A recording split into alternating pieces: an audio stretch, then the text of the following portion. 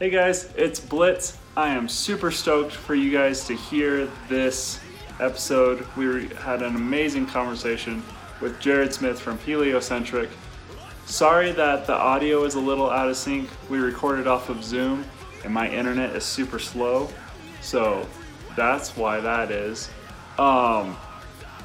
Just thanks to Jared. It was so cool. We recorded some awesome Patreon stuff. We'll probably be posting deleted clips on our YouTube, so be on the lookout for that. And I think that I covered everything. I'll get out of the way so you guys can hear it.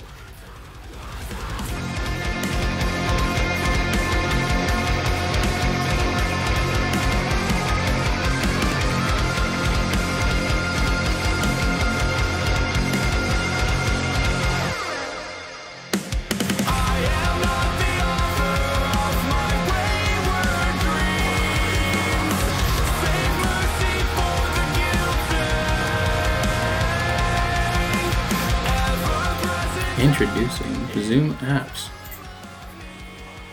Ignore. Be careful what you ignore. I made that mistake earlier. Oh no. All right. Well, should I have not? Have I angered Zoom? Leave the Zoom gods alone.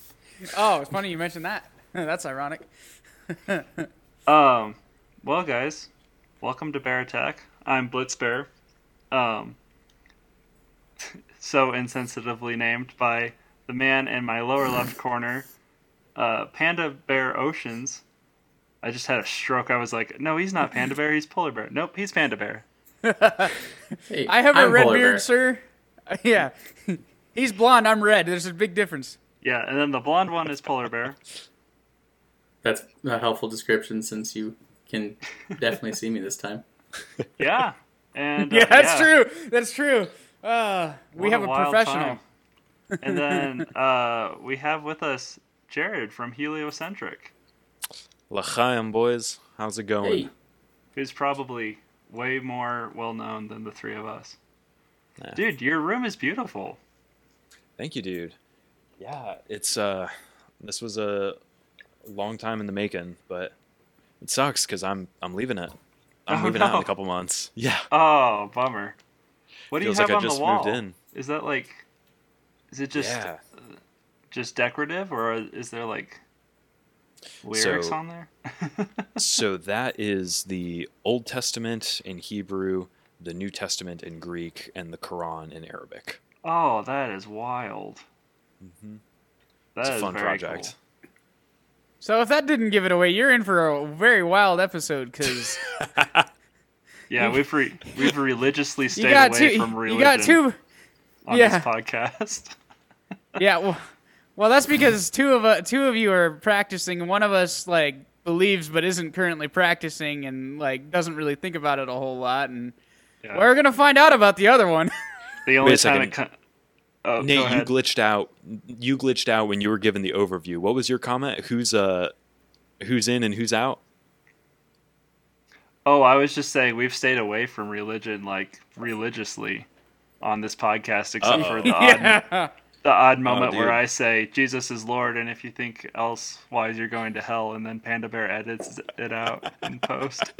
Oh, dude, yeah, you can't do that here, man. Yeah, religion's my bread and butter. So that we're all on the same page. Do you guys know my whole spiel, my whole backstory?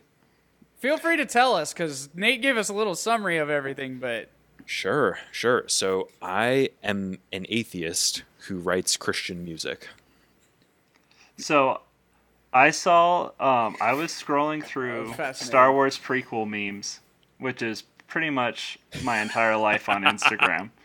And in between all that... There will sometimes be really random videos that Instagram thinks I will like that have nothing to do with Star Wars or memes. And one of your videos... They're just please, do something else.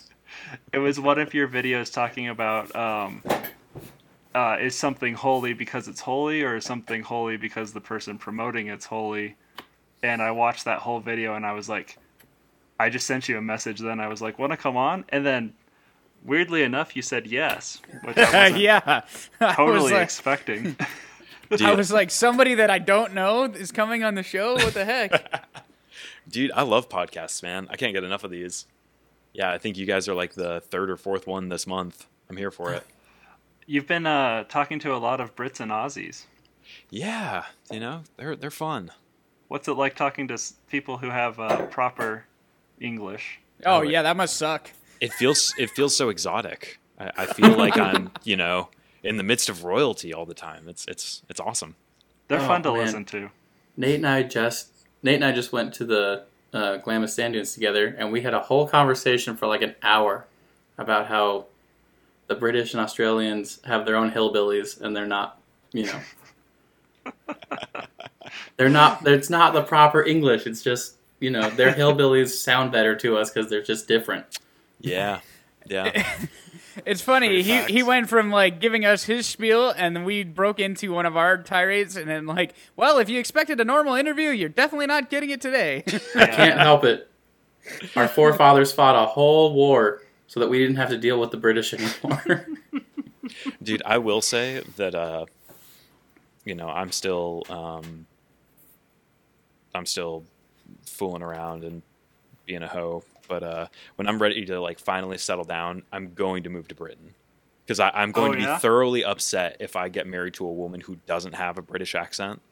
Ooh. Everybody's got a thing, man. It's the cutest damn thing. Oh my god! I support that take. It's so cute. Anyway, it is. It's all I'm telling. I forgot to show Polar Bear. There's this beautiful girl on YouTube who teaches English, and she's British, and that's how I learned English. And she has excellent teeth, dude. I'll send her to you. Well, I'll send you a link of one of her videos, and then it's up to you. But just her. She's through Amazon. Dude, literally, like half the channels I'm subscribed to on YouTube are like cute little redheaded like singer chicks or chicks that react to other people's music, and they're all like, I'm just like, yeah, I have a type. You think? Yeah, a little bit. Oh god, it's real. So, speaking of redheads and Brits and cute girls, you were homeschooled. How does me or Sam? That's what I know. Me. No, I had to deal with that public school nonsense. I speak to myself in the third person sometimes. I was homeschooled. I just wanted you all to know that. There we go. And we can move right along for that. No, I thought that you mentioned being homeschooled in one of your interviews, and I wanted to talk about that because I was homeschooled. Oh no way! K through 12, or just for a little while? Yeah, K through 12. Jeez, that's hefty, man. Yeah, so my thing was, I did K through 6th grade at like a, pretentious private Christian school with the uniforms and everything. Oh, that sounds awful. Yeah, it wasn't a good time, and I hated it. Like those kids were awful, or not even the kids were awful, but just like the whole environment was awful, and I was a nerdy, creepy 12-year-old. It was were you emo, or did you wish that you could be emo? Yeah, that's what it was. I wished I could be emo. You're digging up like some of the most repressed memories I have. No. I was your 12. self-image has snake bites. Ooh, yeah. Oh yeah. I was 12, and I had like tape on the back of my hand, and I wrote emo on it. In all caps. I don't know why. So stupid freaking 12-year-olds do what stupid 12-year-olds do, but yeah. That was so yelling emo. So much cooler than me at 12. No, I missed like all the emo music growing up, and I just discovered it like in 2020. Did you discover The Used? Yes, actually. My friend took me to an emo night, and they opened this cover band. Had a DJ girl open for them, and she played a Box Full of Sharp Objects by The Used, and I was like, "This is the greatest song I've ever heard." And then I started watching the Emo's Not Dead guy on YouTube, and I am having a really good time. Heck yeah. Heck yeah. I don't think I've ever told this story on the podcast, but when I was in the church choir, discovering. Excellent segue. Were you in a church choir where you had to wear the robes and everything, or No. Where they hide you up in the balcony by the No. We had a little like alcove that we were in, and we didn't wear robes or anything. Like, no, I grew up Lutheran, dude. We're not like. Missed I opportunity. went to Lutheran private school. That's why I'm asking if you were hid up in the balcony by the organ pipes. No. So, I mean, our choir director's friends with Nancy Wilson from Heart, and then like this chick that was like she was a soprano, and I was technically a first tenor, so I like bounced off of them. Humble and brag. She was I don't know if she was friends with the guys in the U's or she was dating one of the guys, but there was a whole thing about that back when I was in like my freshman year of high school when she was talking about them. And Oof. so, yeah. That's potentially cool. Yeah. I mean, obviously she didn't end up with those guys, but No. Fair enough. I thought that was fascinating. That like church choir girl with those guys, like it doesn't. Everybody rebels, Oceans. Yeah, that's how it goes. Jeez. No, Nate, you were asking about homeschooling. So Yeah. How was it? So yeah, I K through 6 private Christian school, hated it. I begged my mom to take me out so that she could homeschool me. And so 7th grade, My mom used she it as did. a like threat. Sorry, say again. My mom used it as a threat. Like if Really? we weren't behaving, she'd be like, "I'm gonna send you to public school," and we'd be like, "No, my Legos are here at home, Dude, where people can't see me cry while I'm doing math." That's hilarious. So, no, I was super antisocial when I was, 12, and begged my mom to homeschool me. So 7th through 12th grade, I became homeschooled. But then right at that same time, in the 7th grade at a Christmas party, I had a radical Christian conversion experience. At a Christmas party? At a Christmas party. That's pretty metal. No better time. Why No are better you time. an atheist? No, I'm just kidding. That's the $1 million question. We'll get to that later. Sorry, So- I'll let you finish your story. So the story was like, I was there at this Christmas party talking to my older brother who, he came back from university and he was studying philosophy and he thought he was, hot shit. Yeah. Or And- uni, as they call it, where you're trying to go. Oh, uni. Where'd you study in uni? Oh, we love accents on this show. Oxford or Cambridge. I've never heard that. Gosh. So I don't know, we were talking at this Christmas party and I, didn't give a crap about religion or spirituality or anything. But my parents were Christian and, took me to church and all that. So, but at this party, he just starts telling me like, hey, like God and all the Christian stuff, that's bullshit, right? And something like broke in my head where it was like, 13-year-old me just, I mean, it was like being told that Santa Claus wasn't real by a factor of 1,000,000. It was like Santa Claus What do you isn't mean he's not real? Oh, shoot. I forgot to say, we got to be real careful about the myths and legends we talk about on the Shoot. show, because Polar Bear he's like a child. Don't bring up Bigfoot because Oh, we'll have hour of Bigfoot talk. Oh, dude, I would never dare. No, the mystery of Bigfoot is sacred and holy, and I will not question it. Agreed.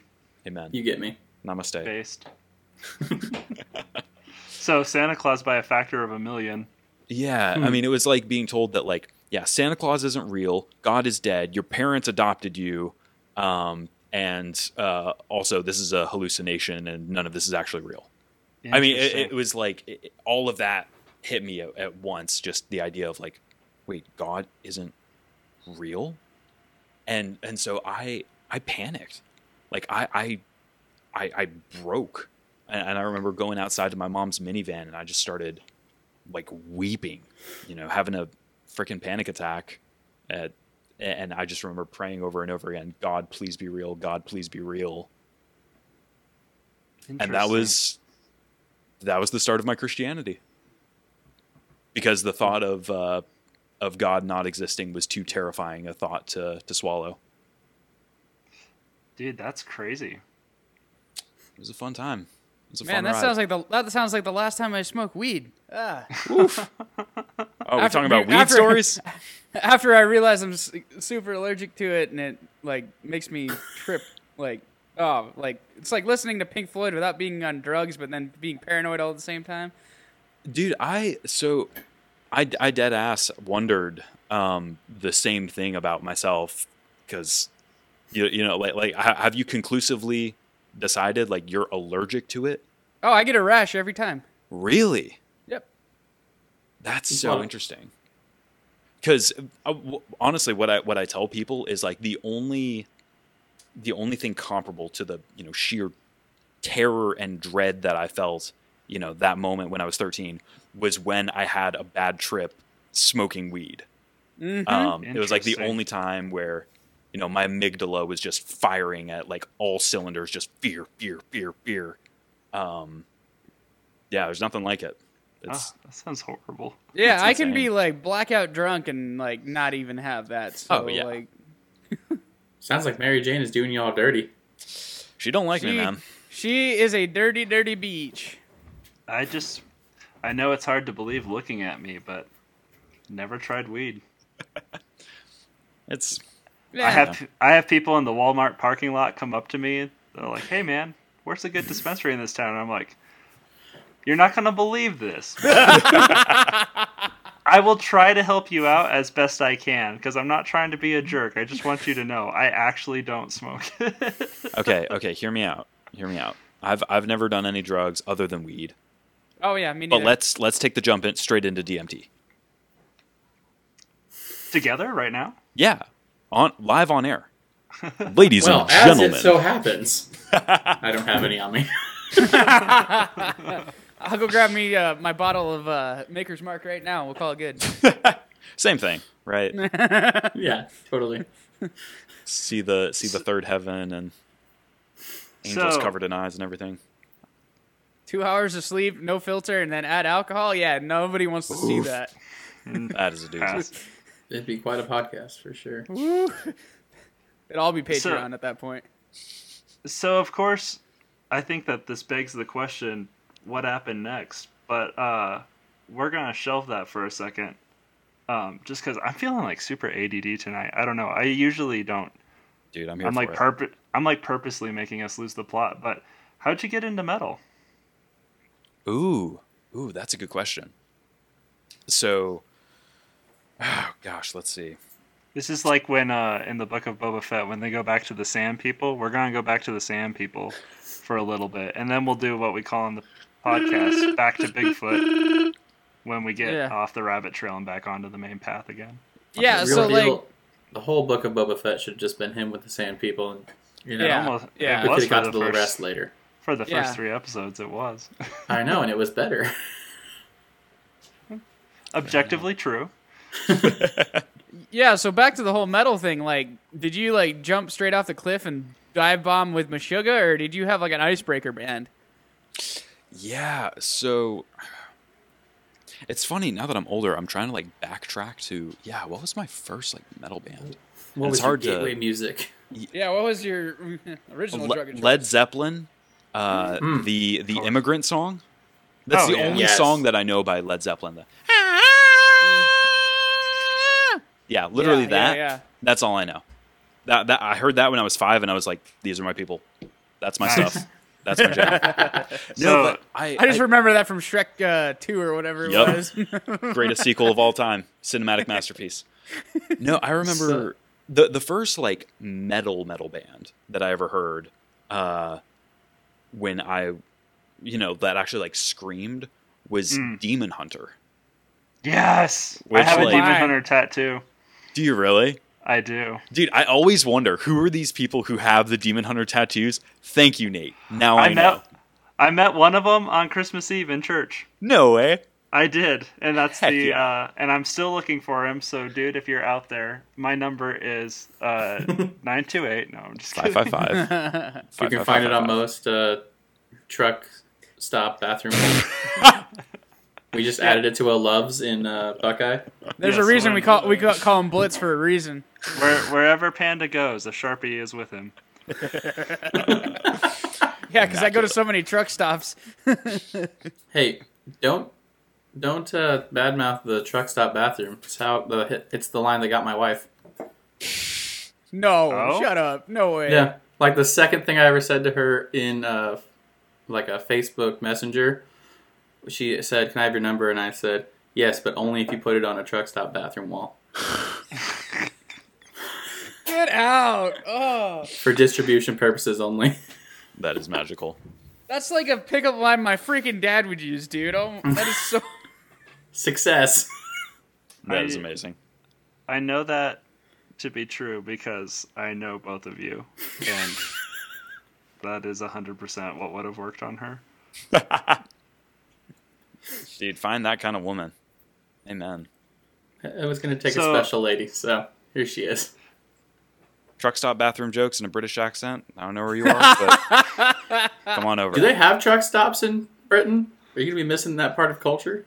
I mean, they don't have them in Canada anymore, but are they lorry stops? Cultural jokes. Yeah, I was going to say they call them lorries. Oh yeah, that's true. I knew a lorry in high school. She was a little lady, ironically. I had a crush on Miss Lori in high school. Let me tell you. Ooh. So. Back to Bigfoot. So you had this crazy experience.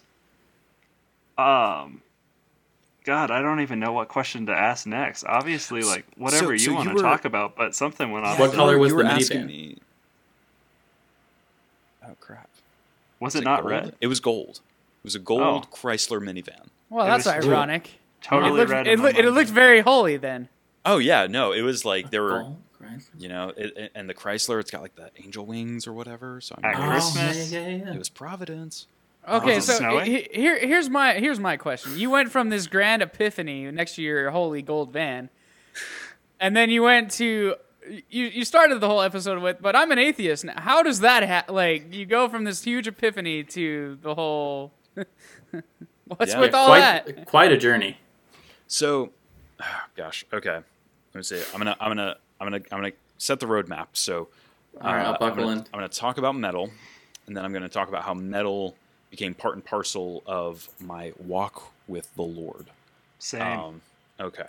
So Demon Hunter was at 13, and from there, because I had this extreme religious conversion, I became super devout, super quick. Mm-hmm.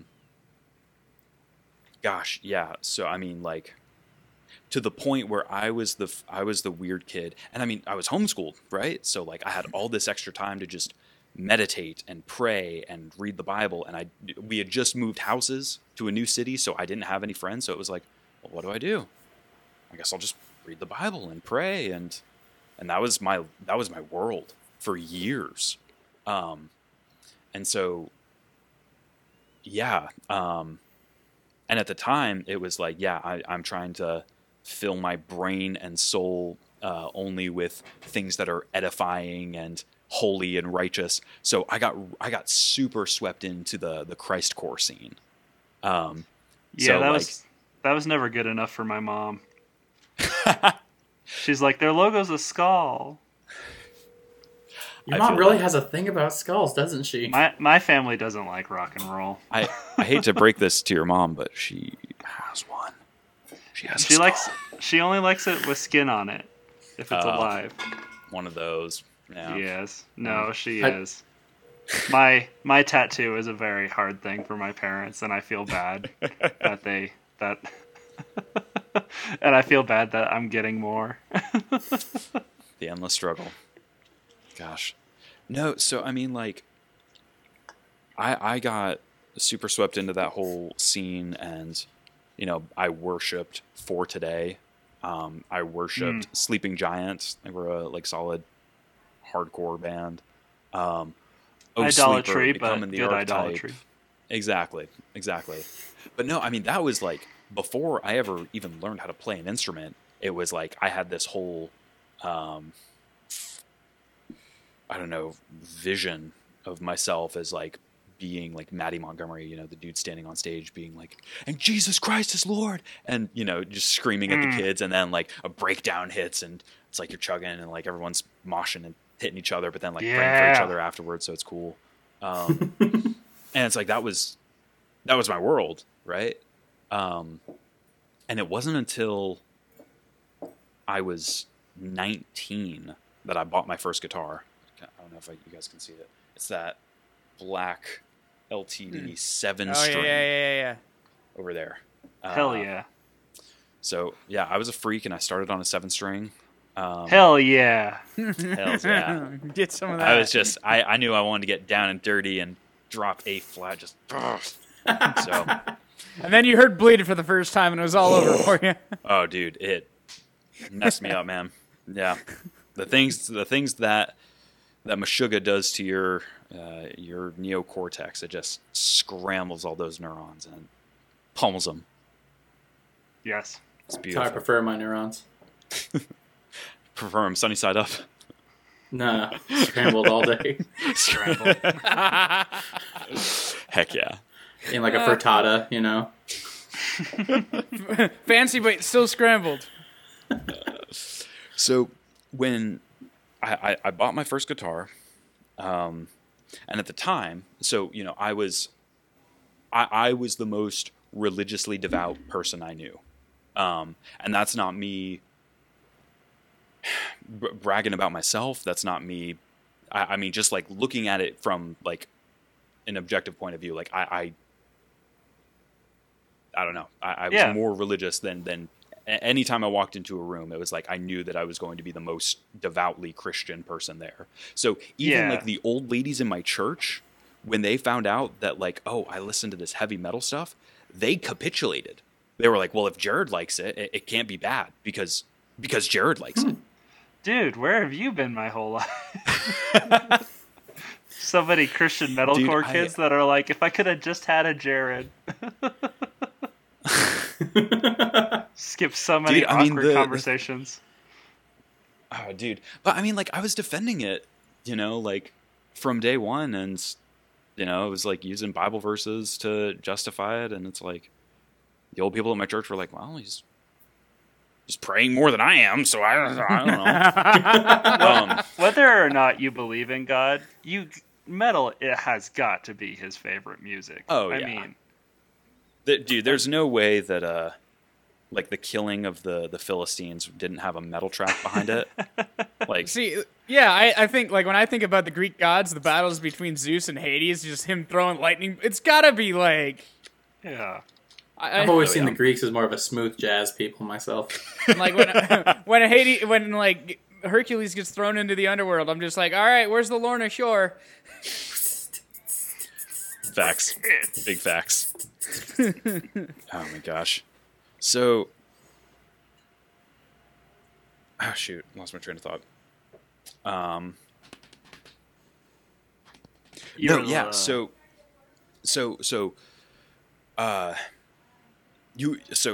Okay, homeschooled from 7th to 10th grade. 11th grade, I went back to private Christian school, but it was flipped on its head, right? Because the first time I went, it was my parents made me, and they wanted me to be a good Christian boy, and I'm like, screw you! I want to watch porn and be bad and play Grand Theft Auto when you're not looking. Your rebellion was getting homeschooled. Yeah. Respect. That's very meta. So then after, I became a monk in my bedroom for a few years, it was like, well, now I need to go preach the gospel to these heathens. So I begged my parents to put me back into a different private school so that I could go teach the Christian kids how to actually be Christian because they probably weren't doing it right. They were probably weren't. I mean, fair. Probably. They were probably like backslidden hedonistic Christians instead of like real Christians. I don't know. I've heard about some of my friends that ended up in Christian high schools, and I'm not sure they really stuck to the plan as well as intended, going to an all-Christian high school. Oh, yeah. They flew off the rails. Oh, lots of people didn't beat teenage pregnancy. Oof. Dude, so I was the only kid in my Christian youth group who did not get knocked up out of wedlock. The only one. The only one? I mean, that's just like a statistical weirdness. Like, I can understand all of them having sex, because honestly, like, once you get to be, well, I don't know how old you are, Jared, but I assume you're 27. 27. Okay, so yeah. He's exactly in the range. Yep. So once you get to be our age, being a virgin's like an accomplishment.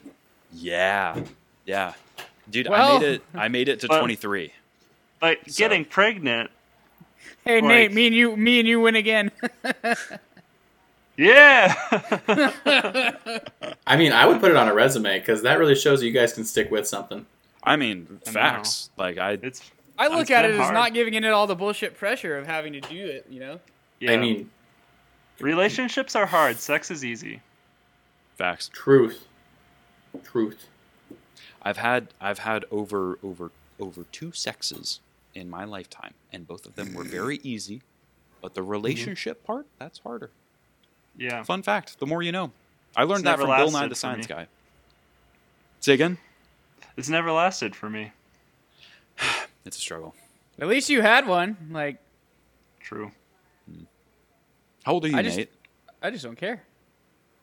Yeah, round table. How old are you guys? 27. 27. Okay. How old am I? I'm gonna be 27. I believe, yes. Soon. Beautiful. Dang, we should start a band, guys. Heck yeah. The 27 Club. Yeah. So I mean, we do covers on YouTube, so there's something there. Hey, we don't. I'm here for we it. don't do anything as well as you do, and oh no, not that. Crap. we would be put to shame for sure. I'm not trying to. One thing I do want to say, Jared, is I never flatter anyone. I will probably say a lot of nice things about you through the course of this interview, and it's for no other reason than I want to say them, and I feel like you need to hear them. But you make very good music. Thank you, man. It's been a lot of fun. But let's see. Okay, so high school. I went back to high school to preach the gospel of our Lord and Savior Jesus Christ to the hedonistic masses. Yeah, these kids are all getting pregnant. Like, I don't care if you want to do it. They gotta quit but doing that, dude. Don't bring a kid into it. Come on. Facts. Oh, jeez. Ruin that poor child's life. Big Hopefully facts. not. But Bringing the world down one child at a time. Dude. That sounds so dark when you put it that way. Then you get the antinatalist crowd, who that's a whole other tangent. Anyway. He fits right in, guys. Okay, I'm sorry to throw another grenade into this, but was soaking a thing at this youth grouve? Is that no? Is that that's like the Mormon thing? That's a Mormon thing. Yeah. No. I've heard Mormons say it's a psyop. It's not real. It's just like something that like the non-Mormons came up with. Except for I have Mormon friends who 100% did do that. Really? With their wives before. Yeah. Gosh. I figured it was kind of like the Mormon equivalent of like snake handling, where it's like, yeah, I'm sure somebody in the world has done it, but like I spent my entire life as a deeply devout Pentecostal. I never even knew somebody who has ever like handled a snake in a church like that. But you know, the rest of the world thinks Wait, like, people are so this is the first time I've ever heard that phrase, and I think I know what you mean just right off the bat because it's very the snake handlers. Yeah, but is that something that people would do in church? Mm-hmm. Dude, so there's like out in the Appalachian Mountains, you have a few. I mean, like there's probably less than 1,000 people in the U.S. who adhere to this belief. But at the end of the Gospel of Mark, you have this really obscure passage where Jesus says, and they will handle snakes and they will not harm them. And so these Pentecostals, in their theology, it's like, well, the Bible told us that we can do that. Therefore, we're being disobedient if we don't actively believe what the Bible is telling us. Therefore, copperheads, pythons. So wait, they're handling actual snakes? Yes. In the middle of the sermon. I thought you just meant good Christian hand jobs in church or something.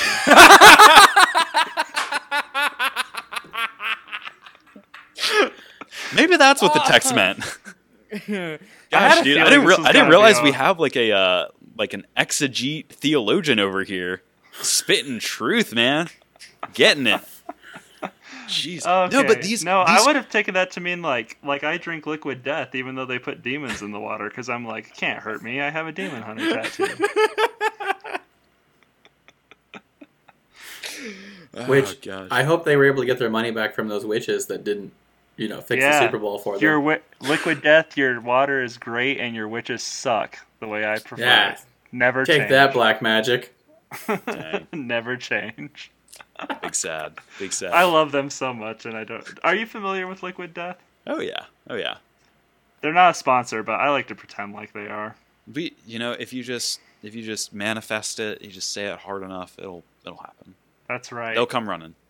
Name it and claim it. Amen, brother. Okay, so these people are holding copperheads in church. Yeah. So this is the most metal church. No pun intended. R.I.P. I mean, the caskets they carry him out in are metal. Didn't one of the pastors' wives murder somebody with a shed full of snakes? Oh my gosh! Am I making that up? I've never heard that story, but truth is stranger than fiction. It's totally possible. It's not right. It's not real Christianity, but it is metal AF. I love it, dude. So you know what? I'm gonna Google it while I'm thinking about it, and while somebody else is talking about something more relevant. So, I mean, the more common story is that in the middle of a worship service, just imagine your pastor, he's like, all right, now let's praise the Lord. And the ladies, pounding on the organ and everyone's dancing in the congregation. And then the pastor says, praise God, the power of Jesus Christ is here to protect us all. And he pulls out a live copperhead and he drapes it around his neck and he's, dancing with the Lord. And he's just confident that it won't bite him. I mean, again, this is such a niche, small community, but there are a few people who have done that. And there's a really interesting interview of one of these guys who he's talking about it and he's like, yeah, no, my dad died from this, but I still believe that God is good and I believe that the gospel in the Bible is true and I'm going to continue to have faith even if it kills me. Which I mean, I understand that to a degree just because this is good. I'm not trying to be flippant with this, but we're all going to die. So I don't know. I'm not saying gosh, I really don't believe that God wants you taking unnecessary risks to prove that he's there by playing with snakes and whatnot. But right. Yeah. I can't find anything about the story I just referenced to. I think I might have made it up in my head or heard it somewhere made up. But February 17th, 2014, Pastor Jamie Coots was killed after his 10th bite. 10th that day, or probably over the course of years. I think 10th over the career of swinging snakes like jump ropes. I mean, that's not half bad. That sounds like a heck of a Cannibal Corpse album. That's truly 10 more snakes than me. Handling 3 rattlesnakes at his small church. What kind? Okay, my. All right, so I was raised Lutheran, but I'm falling away from it, obviously, because whatever. But I mean, I still believe there's a higher power and all that junk, but I'm not practicing. But the heathenistic part of my brain went, "What an idiot!" Yeah. So can I do? Can I give a defense for him? I mean, can I play the devil's advocate? Except by devil's advocate, I mean preacher's advocate. I would love nothing more. So I was an ultra charismatic Pentecostal. So for me, what that meant was I believed that God still speaks.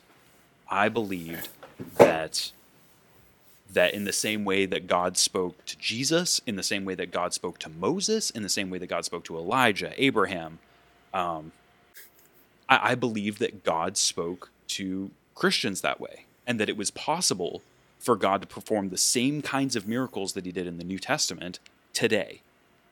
And, the only question was faith and whether or not God was willing. So I had gone to church services where I felt like God was telling me, you see that woman in the wheelchair over there? Go over there and pick her up. Grab her by the hand, yank her to her feet, and tell her she's healed in Jesus' name. So here's the question. That's heavy. Especially, as a 14, 15-year-old to really be contemplating, like, am I going crazy? Or is this just, is this my own personal psychology just kind of running amok in tandem with the belief system that, I culturally have in place? What is going on here? And kind of the thing that I came to, because people usually talk about it in terms of like, it's just faith. You gotta have faith. For me, it was like, no, this is a rational thing to do, because either the thing that I believe in is true, and Christianity is true, and God still raises the dead, heals the sick, or none of it's true. The universe is meaningless. God is dead. I'm going to be forgotten in 10 minutes after I die. Everything is a blip. Then why the fuck does it matter? So for me, it was like, well, if that's the case, and that's the alternative, then yeah, why not at least try? Why not at least try to, lay hands on the sick and, command them to be healed in the name of God? What do you have to lose? Life's meaningless if that's not real. Now, it could totally be the case that, okay, well, God is real and he does save people and Christ is Lord, and, he just decides not to heal people in the same way that he did in the New Testament anymore. You can have that kind of theology. But for me, it was like, no, that doesn't really make sense. It's like he heals people or he doesn't. It's either bullshit or it's not.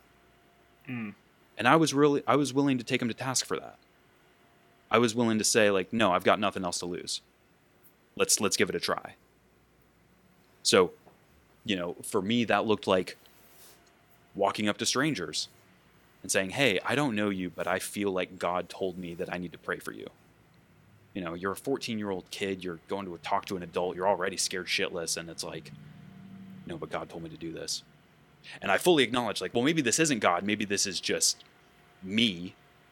But it's like, well, if it's just me, then life is meaningless. Then who cares, right? You made an You're dead in 20 minutes. Who cares? So why not at least try? I don't miss that period in my life. I went through a very similar thing when I was younger, and just within the last couple of years too. My grandparents are very Pentecostal, and they're like the weirdest Pentecostals because they are the quietest, most reserved people ever, but they like being around Pentecostals. Like, you'll never see them do anything crazy, but it's where they want to be. They don't bring their flags and scarves to church, but they're there to see it. Exactly.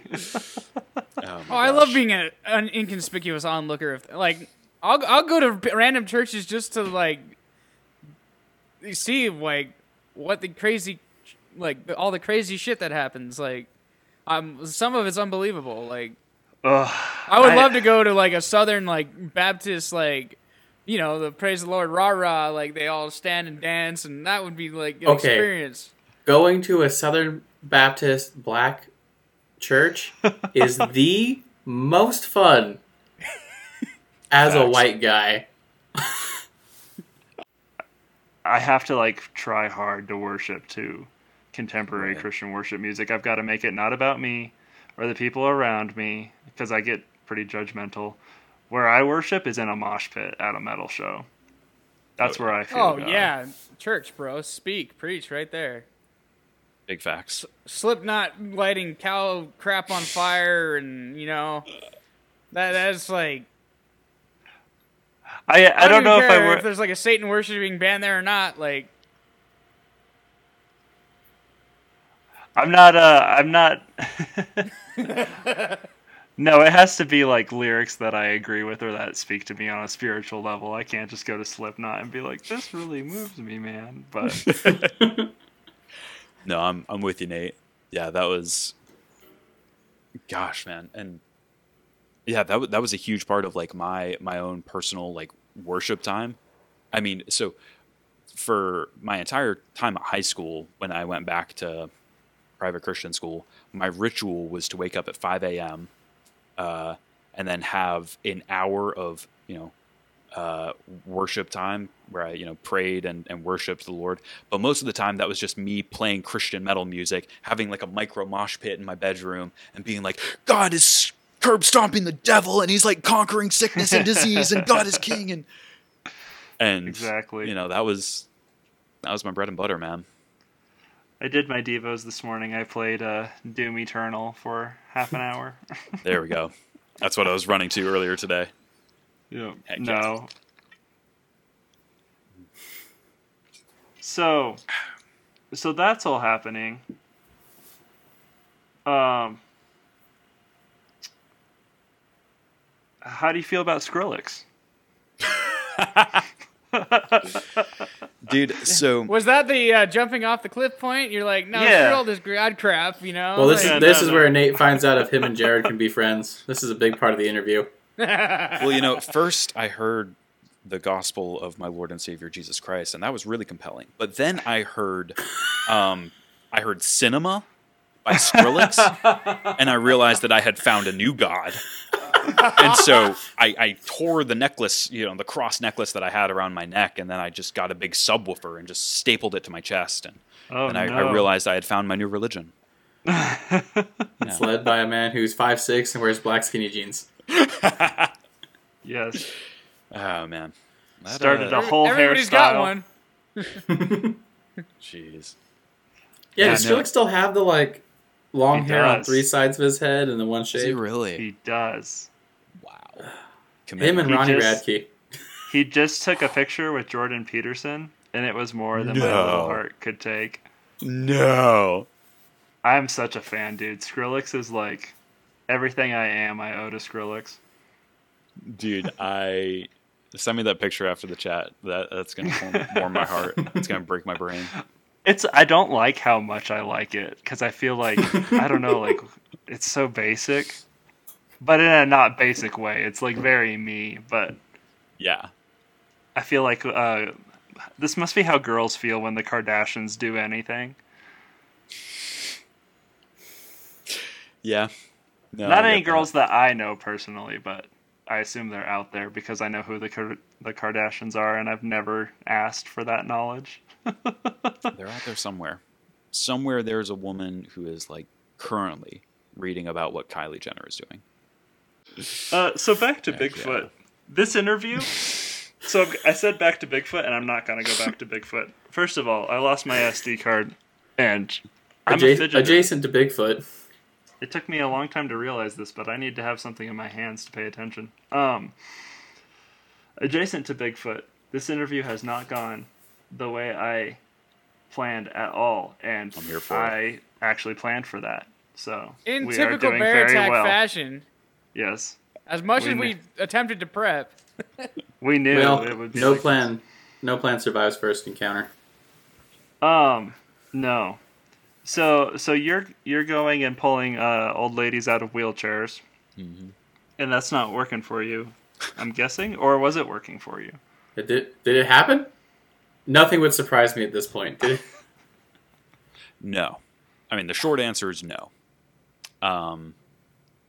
Occasionally it's like you pray for somebody and then, nothing happens in the moment. And then 3 weeks later it's like, oh, well, praise God. The cancer has, gone into slight remission, or, like you pray for somebody with a headache and it's like, oh, my headache is gone.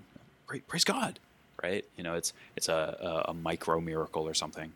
And that's the thing that's like weird about the Pentecostal movement is it feels like you're always one connection away from a miracle.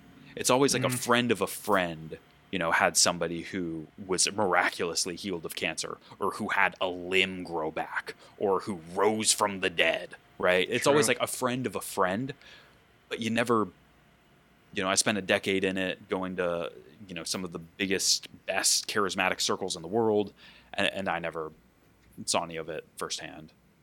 Interesting. Not to say definitively that it hasn't happened, right? Because I don't have the epistemological framework to say that it hasn't or can't. but no, I never saw anything Well, like that. I've experienced miracles personally, but they're not the kind of stuff that like you would tell someone and they'd be like, "Oh my gosh, God is real." Well, because even if they were, that still doesn't work for people, and I have to like write it down or I'll forget about it. I feel like when it comes to miracles and God, it's always like, as far as like your faith, it only, it's like rain in a desert. It only wets the sand for a season. But I do feel like in the Pentecostal church, it's almost kind of like trying to force God's hand, and nothing's ever spectacular enough. But also, I've never seen anything like someone's limb growing back, or I've seen people cured of things instantly. But again, not in a way where it's like someone would be like, you could always explain it some other way. Be like, no, that's I once had a pastor who was struck by lightning and survived. Jeez. Yeah, but that happens all the time. See what I'm saying, though? That's my point. So this is kind of... So again, I am an atheist, but I listen to a lot of discussions by Christians and atheists, a lot of debates. And there is kind of like a weird problem with some of the new atheists. So when I say epistemology, do you guys know what I mean? So I worked at a Bible college and have actively avoided seminary and Bible college things my whole life. Gotcha. Ignorance is not a virtue, but if it was, I would be virtuous. So no. So epistemology is the study of knowledge. It's how we know things. So, how do you know that the sky is blue? Well, I saw it this morning. Well, how do you know that your perception of the sky being blue is true? Or how do you know that the people around you telling you that it's nighttime is a reliable thing? Like, these are all epistemological questions. So for the new atheists, Richard Dawkins in particular, he's grown on me a lot recently. Really? Do you like his accent? I do like his accent. Though, I'm gonna use my. Can I use my one F word? I'm gonna ask Polar Bear for permission because he looks out for my interests. Yeah, I'll give it to you. Okay, I fucking hate his accent.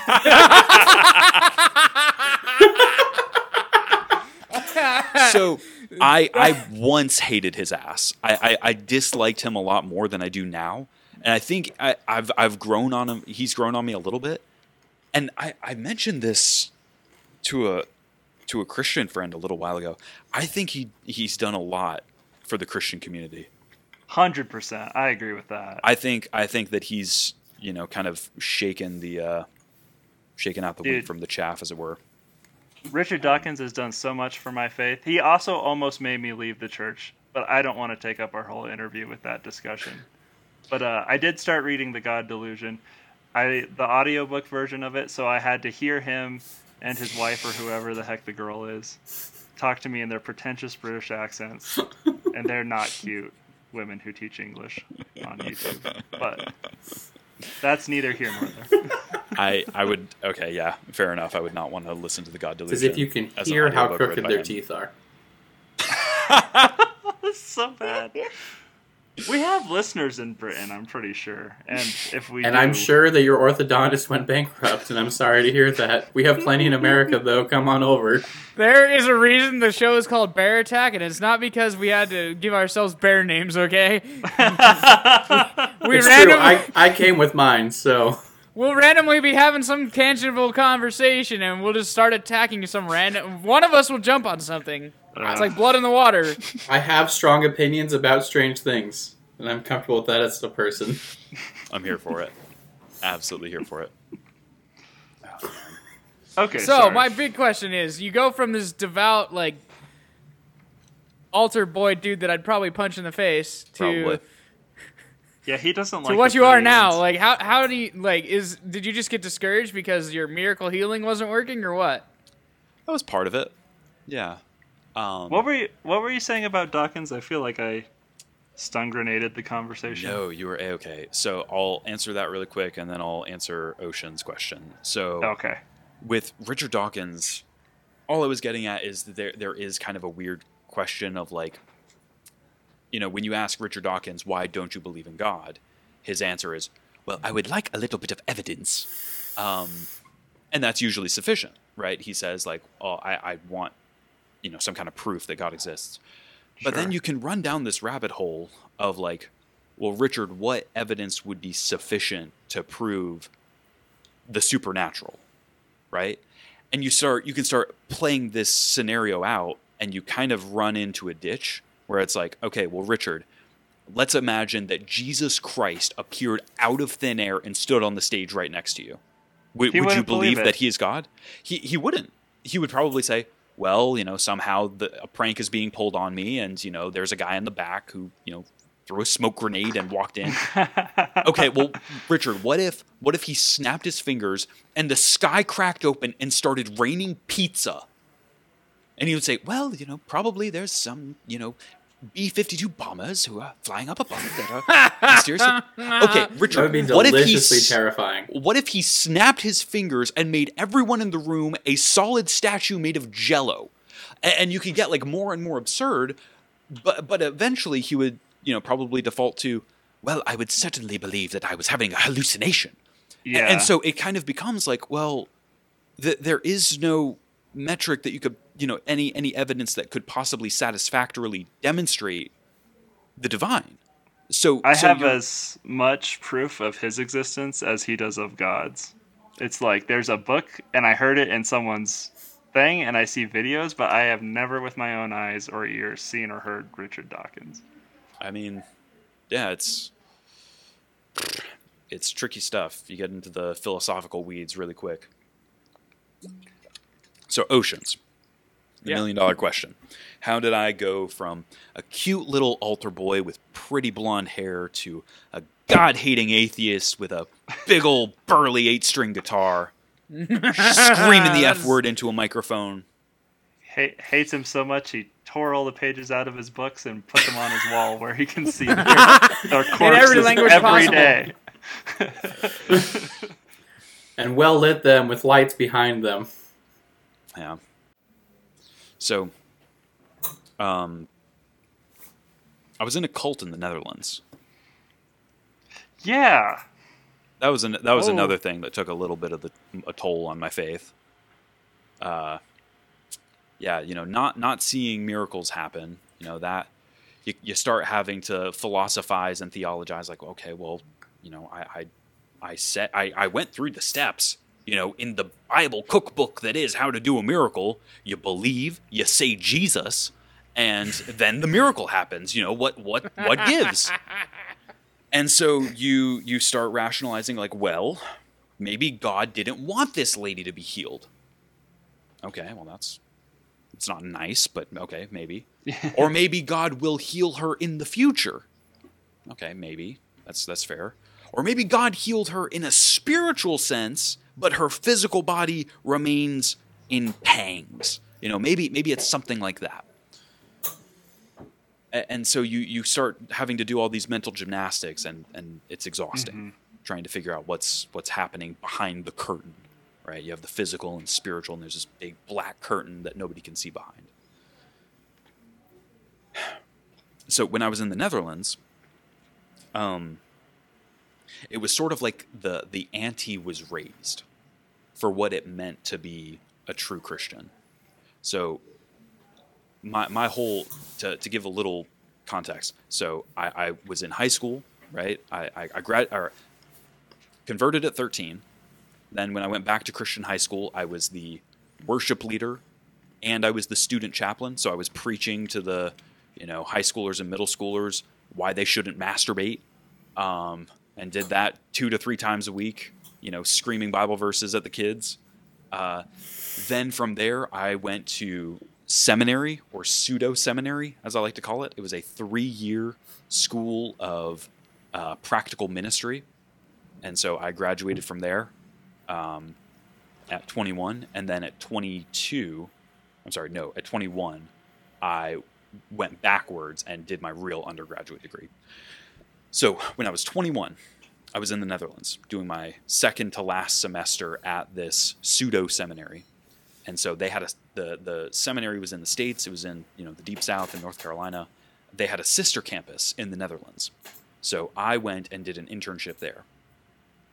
And that was a hard season of life. Because, I was deeply religious. And for the first time in my life, I was surrounded by Christians who were more spiritually intense than I was. That had never happened before. My roommate, his name was Pierre. He was a Frenchman who had, moved from France, given up his entire life in France, moved to the Netherlands just so that he could go to this school. I thought all the Dutch people were completely godless. Did I do a racism? No. You're right. So the Netherlands is the most progressive country in the European Union. I know Dutch people. They say very mean things to me whenever I talk, whenever I post a political on Facebook. So they've bullied me. They won. I don't post politics on Facebook anymore. Bullying works. You heard it first here.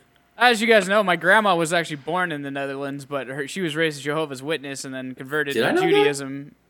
That? Yeah, her parents were devout Jehovah's, and then I didn't know the Netherlands thing. Yeah, my grandma was born in. Yeah, that's her accent. She doesn't know. Well, not really. Yeah, it's a little bit, but she doesn't even speak a lick of Dutch anymore. But and that is a shame. But yeah, they were raised Jehovah's, and they escaped during when the Nazis were trying to invade and everything, Anne Frank and all that. And then she ended up marrying a Jewish guy, and then he turned out to be, whatever. And then, now she's whatever. So she's been around the ring.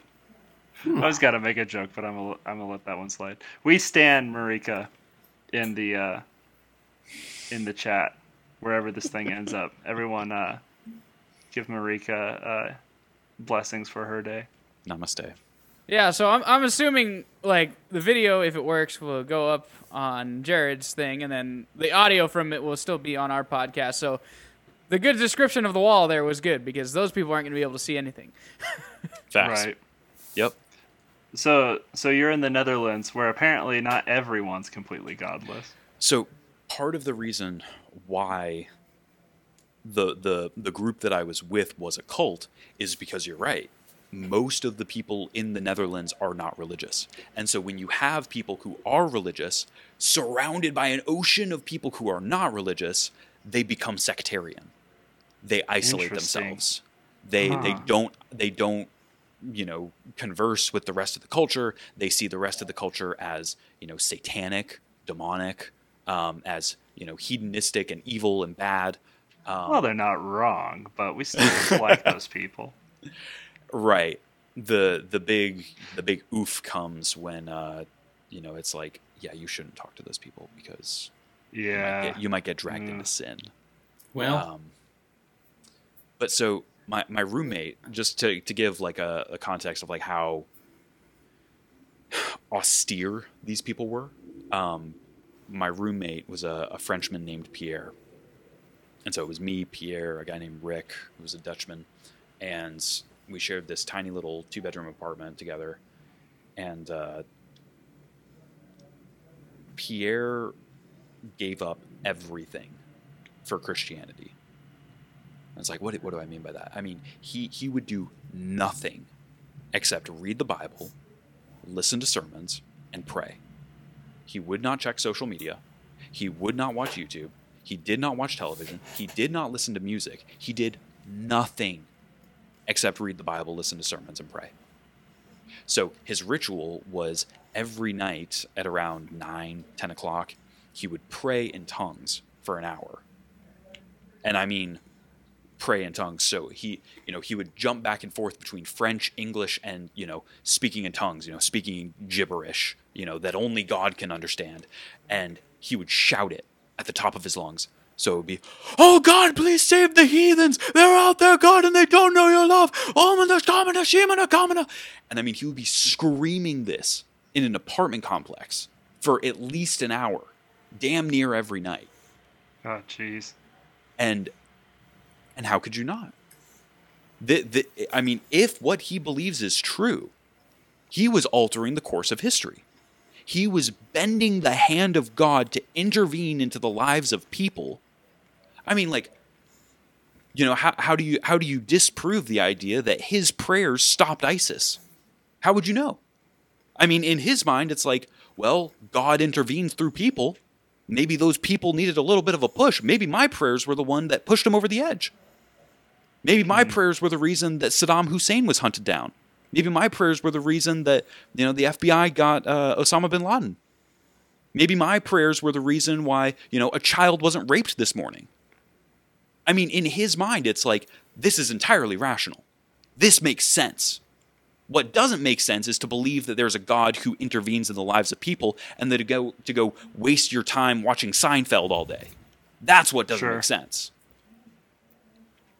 I mean, Seinfeld would be a waste of a day. I've got a coworker who would fight you on those words. And he can. I have a band. My band director in high school fought me about it. I know people who would fight you about it. That's fair. I think I've seen 30 seconds of Seinfeld. Ugh, Seinfeld. I'm sorry, Jerry. What's the deal? If Jerry Seinfeld was funny, the show would probably be funny, but... Oh! That's going too far. You leave the B-movie guy alone. Probably explains why I don't like B-movie either. Oh my god! Bro, Barry the Bee is the reason I like jazz. bestiality. What are you talking about? Oh. Amen. Okay, so that's heavy stuff. I mean, you're right though. I mean, there is a rationale to it, for sure. I've never heard it explained that way, but when you do put it that way, it's kind of like, man, yeah, how could he? Yeah, what would you say to someone like that? I don't know. Yeah, it's tricky.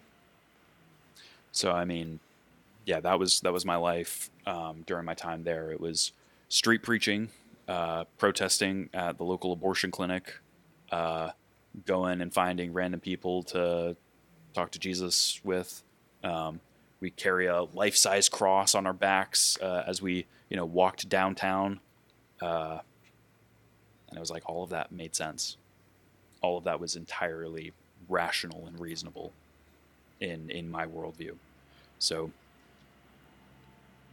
but there was also a lot of hard, painful shit while I was there.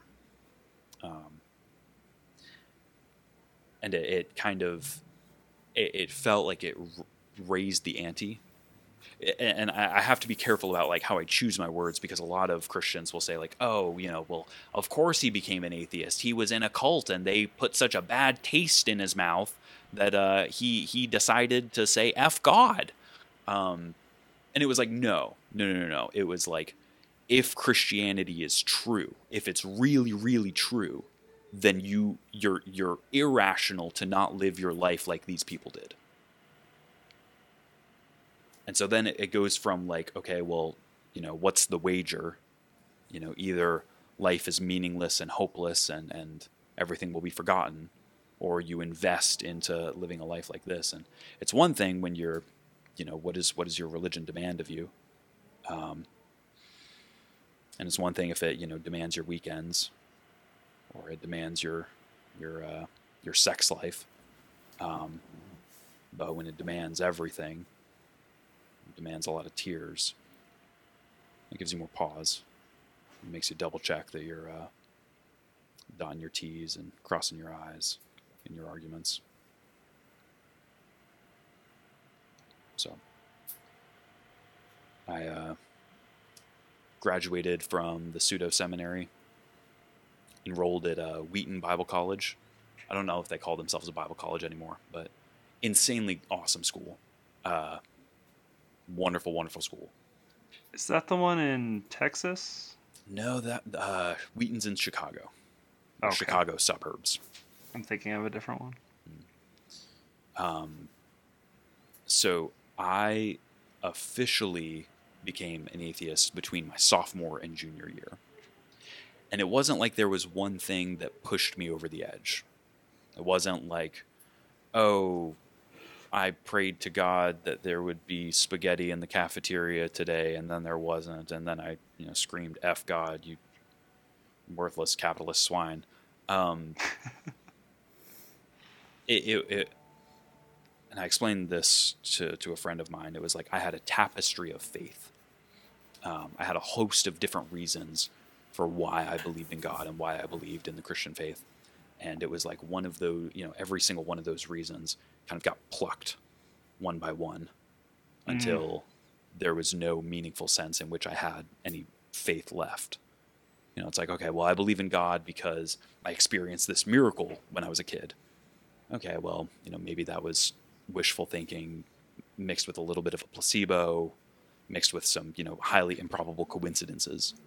Okay, well, I believe in God because of the inerrancy of the Bible. Okay, well, it's really tricky. How did a Galilean fisherman write an epistle in Greek when he spoke Aramaic? And okay, so there's some weird questions with the authenticity of some of the epistles in the New Testament. Okay, well, I believe in Christianity because, et cetera, et cetera. But then the last, probably honestly, if there was a last straw, the last straw was, well, it has to be true because if it's not true, then nihilism is true. And God, please don't let nihilism be true. And then I finally came to an age where I was mature enough to say, maybe it is. As much as I don't want it to be, as much as I kick and buck and scream against the idea, I think it is. So, that's where I'm at. That was my next question is, so would you call yourself a nihilist? I do. And honestly, I kind of respect that a little bit because I call myself a Christian nihilist, where I think nihilism is the only rational way of looking at the world with an asterisk. And the asterisk is, I don't believe it. And I almost feel like we kind of mirror each other in a way. Maybe I'm completely wrong, but like, I feel like you look at the world like you've said in like videos and stuff, you want Christianity to be true, but you don't believe it. And in a way, I don't want nihilism to be true, but I think it is, except I don't believe it. And that's because I think it is, there's like a question of faith where you have to like decide what you believe at some point, and you can't answer all the questions, and you go, well, here's where I'm going to stand. And not to say like I looked at the world and I just couldn't find any I didn't find compelling evidence for God rationally, and so I was just like, well, I'm gonna believe it anyway because I want to. No, I like really struggled with it I did an experiment of like leaving the church where I never stopped believing in God, but I was like, I'm not gonna live like a Christian anymore. And during that time, I had to kind of come to grips with what I really believed. And honestly, it was metal music in a lot of ways and I never thought that I would say this because I kind of hate people who are like, music saved my life. But then it happened to me. And yeah, it was just like, I listened to O Sleeper's Bloodied Unbound album, and that just God spoke to me through that. And I was reading Richard Dawkins at the time, and then I got this book called I Don't Have Enough Faith to Be an Atheist, and I was going through all that, and I just eventually kind of came to this place where God was aligning things for me to like see things in my life, and I really think that that's kind of where I came. It all just came together for me. And I was like, I will never have all the answers. And anyone who says they do is a fool. Yeah. But if you're... Or they're selling something. Or they're selling something. Facts. But if you're not going to believe in a higher power, then nihilism, I think, is the answer. Well, since we've jumped off the deep end of this whole thing, I'm going to voice my opinion, and that because I normally leave. No, you're not allowed. Just kidding, sorry. I don't know. I guess that kind of makes me a skeptic, I guess, because I want to believe that there's a higher power, but I don't think that the human race has the perception to clearly define what it is. Actually, it is. Like, who knows? There could be celestial pulling strings on us. Who knows? Right. But I was raised Lutheran, whatever, so I have that implanted. Like, I pray once. If something's bad happening, like, I resort back to praying every once in a while, but I'm not going to practice it every day, and it's not something I think about, but I'm like, it's there. But, like, I used to think, because my dad, like, he's an atheist. I don't know if he's really an atheist per se, but, like, he doesn't believe in God, like, because he was screwed up as a child. Like, he had to go door to door with his grandma, with the Jehovah's, and his dad made him go to Hebrew school, so that would fuck anybody's mind, you know? Sure. And so, and me growing up Lutheran, going to church with my grandparents, I always thought my dad was, like, weird. But now that I'm older, I'm like, there's some weird, like, perspective there. Like, you just don't know. Like, you believe what you want to believe, but, like, you just don't know. So I'm like, maybe I'm a skeptic.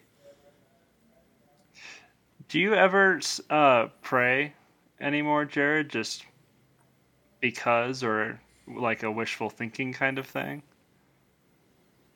No. Occasionally, and this is kind of an interesting, like, psychological question. We're moving outside of the realm of philosophy and into, you know, personal psychology. Sure. You know, for some people, it's like you can have some neural circuits that are so closely correlated. You know, like you see a painting and it makes you smell a certain smell, or like you hear a song and it, like, places you back to, like, a certain location.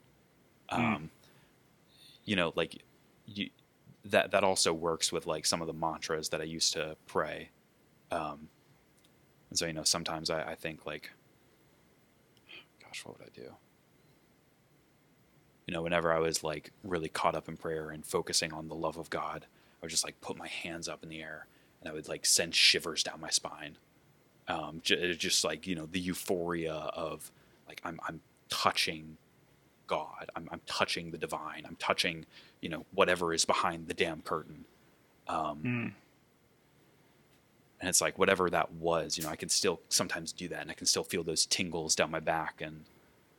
But it's like, but I know that those are just, you know, neurons that have fired together so often that you do this motion and you get that sensation. In the same way that, like, if you smile, it actually releases dopamine. Just because, yeah.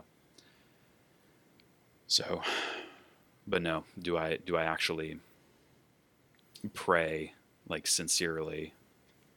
No. And that nobody's really asked me this, because I came out of the closet as an atheist to my fan base about almost a month ago now. Oh, so you had, like, that experience you were a Christian artist, and now you're not. So here's the segue. I mean, I still consider myself I still consider my art Christian. That's crazy. It's freaking banana. Like, what? I love that, because it's like most like Christians in a band, they'll be like, "Oh, we're Christians in a band, but we're not a Christian band," and you're right. like, "I'm not a Christian, but I'm a Christian band." Flip it on its head, dude. I like it. I'm about that. So the video that you saw, where I'm talking about Donatism and, you know, is it possible for a Christian to be edified by something that wasn't made by a Christian? That was my response to the critics that came out of the woodwork saying, well, you know, you can't make Christian music because you're an atheist. And my response to that was, well, it doesn't matter, because, you know, something is holy because it's holy. And church history says that definitively. You know, if you got baptized by a priest who then went on to, you know, molest a kid, your baptism is not invalid because he did something shitty. the act that he did was holy because it was holy. Yeah. Well, I think that sometimes people, I think in the church we place a little bit too much emphasis on ourselves and not enough on God. And I'm not like one of these people who's like, a Christian rapper can never say they're the greatest rapper alive because that's, prideful and whatnot. But there's not a single person on this earth who has ever saved a soul. If you believe that souls can be saved, only Jesus does that, right? Like maybe you brought someone to faith through something you said and everything, but you didn't hang on that cross for their sins, if that makes sense. Exactly. So that's why I have no problem with an atheist saying that they're a Christian artist. I'm gonna piggyback. So I watched your video on the whole explanation of the song "Rung" and all that, and it got me thinking. I'm like, yeah, and part of me resents religion because it causes all this freaking violence and Do you think it causes it, or it is used as a justification for it? I don't know, because say there was no Jewish faith and no Muslim faith, would the Palestinians and the Israelis still be fighting each other? Because their whole thing is over the stupid plot of land, that was supposedly given, by the ancestors or whatever.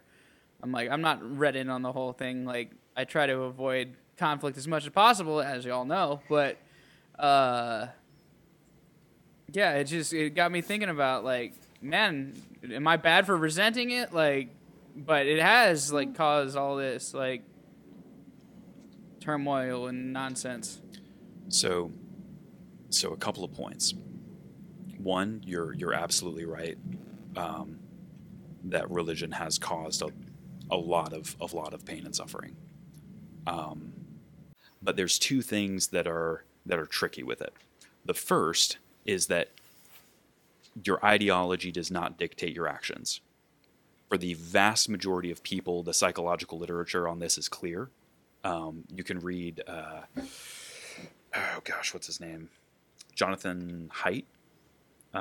His book, The Righteous Mind, is all about religious psychology and the psychology of morality. So most people imagine that it's like, okay, well, I'm going to figure out my worldview and I'm going to let that dictate my actions. And so I have decided that it is always right to give to a homeless person, therefore I give to a homeless person. In reality, that's backwards. People live by their gut, and they do what feels good. And then this entire structure of morality that we've set up is us trying to justify ourselves so that we can be in the right and that the people we dislike can be in the wrong. That's where we draw the line. Almost always. And the tests that they've done to demonstrate this are really interesting. But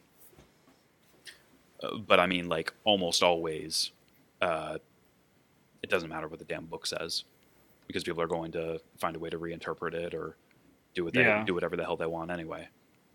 So, So there's that element of it. Which I mean, so I was a freak. I was a freak of nature because I was actively trying to let my ideology dictate my gut level reactions to things. Mm-hmm. That is not the way that the vast majority of the human population lives. I was weird. So that's one element of it. The second is I don't know that it's possible for humans to get away from religion. And so here's the scary thing. And, Richard Dawkins was presented with this information and he was kind of squirming in his chair and he's like, I don't like that very much. But you can see the data on religiosity in America versus New Age spirituality. And it's sort of like you have to have a constant. It's like they never both drop or they never both rise. They're in flux. You have a certain average, and it's almost like a quota that humans just have to get.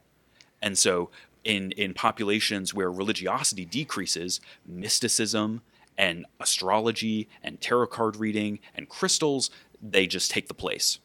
So it's like that's fascinating. Humans can't get away from this stupid unscientific superstition. So to cast the blame on religion is only part of the problem, because you do have some of these, like, kill the unbelievers wherever you find them. It's like, okay, well, you've got a lot of Muslims who take that verse and run with it, and that's unpleasant. And you've got, a lot of Christians would probably be a lot more pro-LGBT if the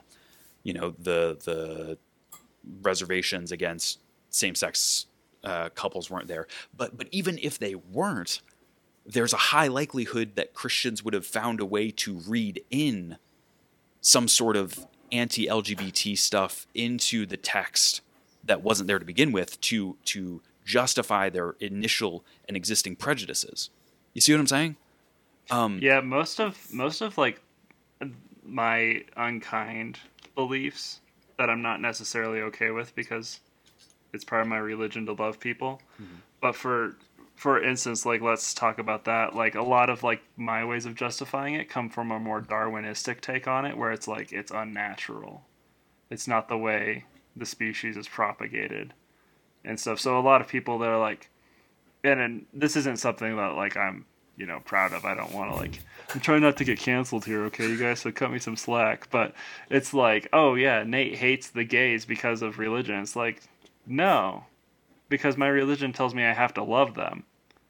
It's because I don't know, it's weird. It's just like you were saying, my gut like reaction to it is ew, and I don't know why that is.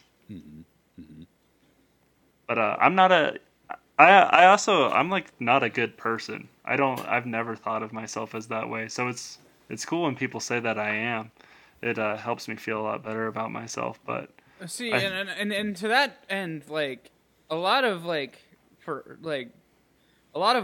our biases come from the generations before us and their biases, and we're just trained, like our brains are wired like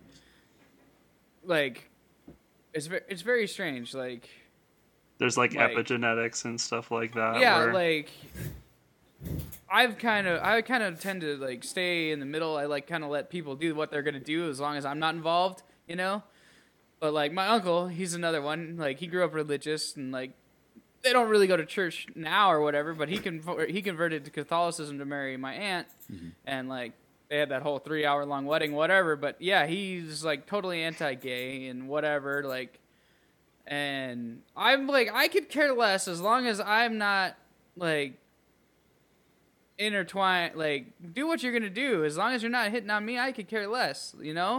I'm okay with them hitting on me. I mean, compliment's a compliment, no matter who it comes from. Game recognized game. But like the whole, like when the whole thing of gay marriage came out, and there were so many people anti, and I'm just sitting there going, "Fuck it, let them get divorced like the rest of us, Let them be miserable too, I'm ready to segue us back to Bigfoot, but is there anything else does everyone feel like they got their spiel in? No, I feel like we've mentally drained ourselves with a subject that we tried to avidly avoid for this exact reason.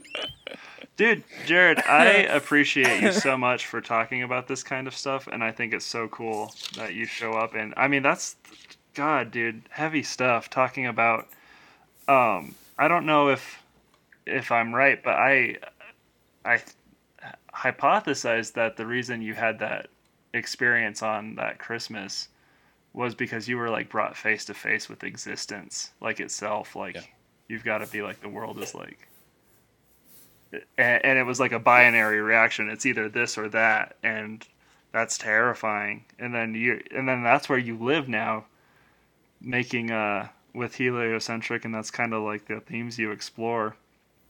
And I love it. I think it's so cool that you're willing to put yourself out there like that and relive those things, because they're fucking heavy, dude. Like, you can't write any music that's that heavy, but that's probably why metal is best served with these kinds of things, is because it is a heavy genre. Yeah.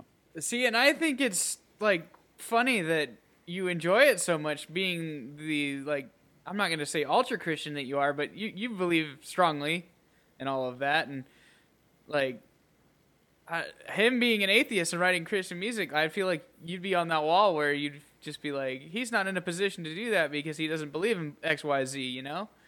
Well, but you treat it very reverently. And that's the difference between someone like you and, say, maybe someone like, do you listen to Behemoth? How do you feel about Behemoth? They've got some bangers. I don't know, what's his name, Nurgle? The vocalist? Yeah, Nargle, yeah. I don't know his philosophy, and so I can't speak to, like, his lyricism or, you know. Pretty sure he's a Satanist. Yeah, and then again, like, I don't know what that means for him. An atheistic Satanist, yeah. He seems like a cool guy, but he also just seems so angry. Like, he's built his whole, like, career off of being against this one thing. Whereas you're doing kind of the opposite of that. And I think that's what I like about it. Well, so there is the question of, you know, is what I'm doing healthy? And that's yet to be seen. Because I'm staking my claim and staking my brand as heliocentric on mourning the death of the hope that I had. Oh. And it's like, how is, you know, Levi the poet, kind of, I remember him posting something about this. It's like, yeah, I don't know that it was I don't want to put words in his mouth, but I mean, what I remember from it was like, yeah, was this a smart move? Like, just my livelihood is based on just gushing about my sadness. And for me, it's like, you know, that's kind of sketchy. My art from now on is going to be about me grieving, you know, the most beautiful part of my life that I no longer have anymore. So, talk about fucking heavy, Jesus Christ!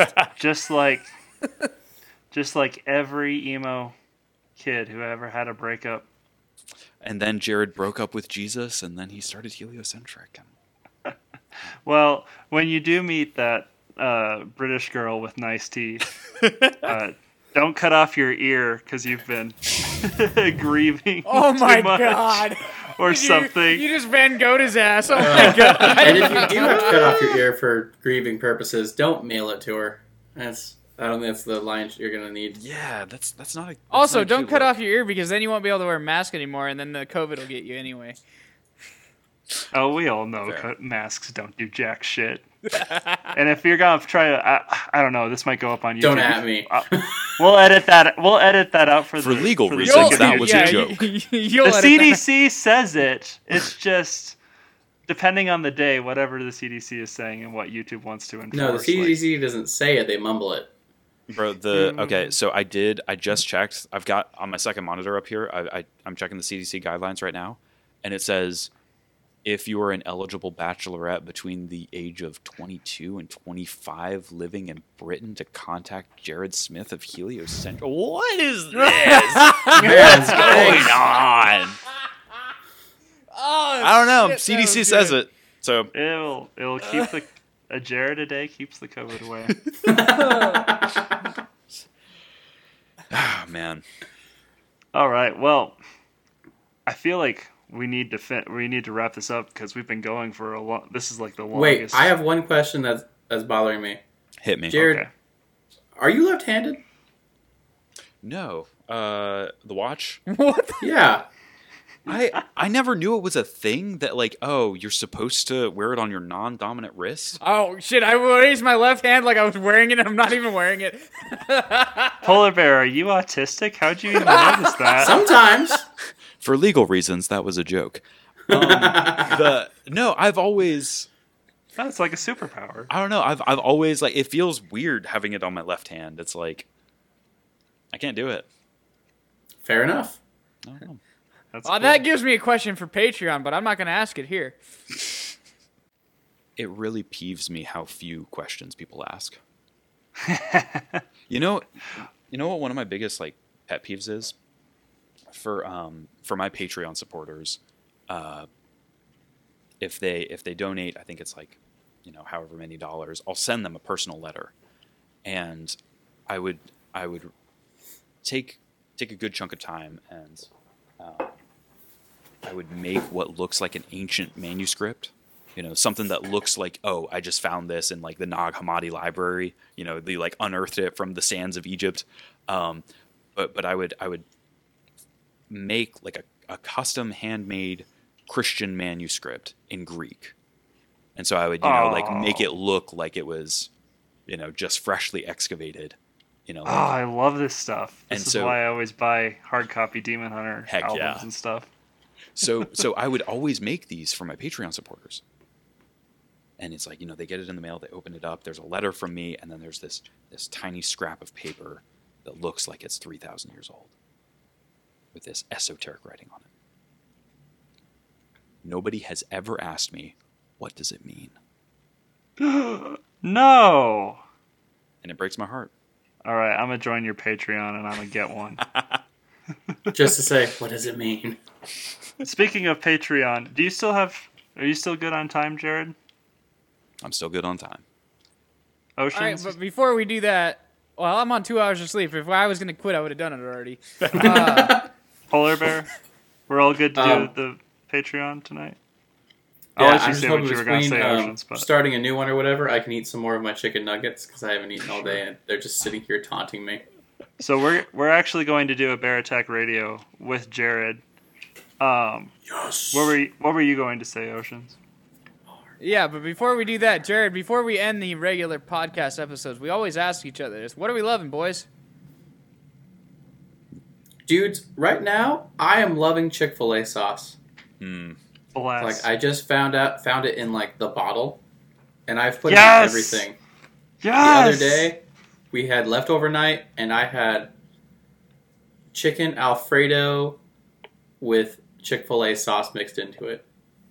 And it was a game changer. Oh, I also put, like, 4 cheese, the stuff in the bag, shredded cheese on it. I gotta tell you, it was some good stoner food. Dude, that stuff scares me. I like if I had a bottle of Chick-fil-A sauce, that's opening Pandora's box, man. It's game over. You can put it on anything that's automatically more delicious. I might even try liver and onions again with Chick-fil-A sauce. I'd rather gouge my own fucking eyes out. Fair enough. Nate, and I'm a food addict. What does that tell you? Sounds bad. Nate, what are you loving? I am loving that tomorrow is Thursday and I get my paychecks before everyone else at work does for some reason that is completely unknown to me. But heck yeah, I'm here for it. Somebody in payroll thinks you're special. I guess so. I'm like the bottom of the totem pole too. Maybe they pay you earlier so that you won't run off. It's working. Good job, guys. Oceans, what are you loving? I'm loving listening to live albums for one. Ooh. I just listened to AC/DC's live album from '91. Oh, so good. Hot take. And then, of course, Styx and REO Speedwagon, my bass bands that got me started. And then, just live albums, man. I'm digging it, and we're going to a live show tomorrow, so I'm sure you guys will hear that on the podcast. So heck yeah, man. Yeah. I'll take the long night. Jared, what are you loving? I'm loving that this weekend I'm going to Chicago to go and hang out with all of my buddies from Wheaton. Nice. Yeah, all of my college roomies and the dorks that we hung out with. Hell yeah. Dude, we love us some dorks here. Oh yeah. Oh, Chicago.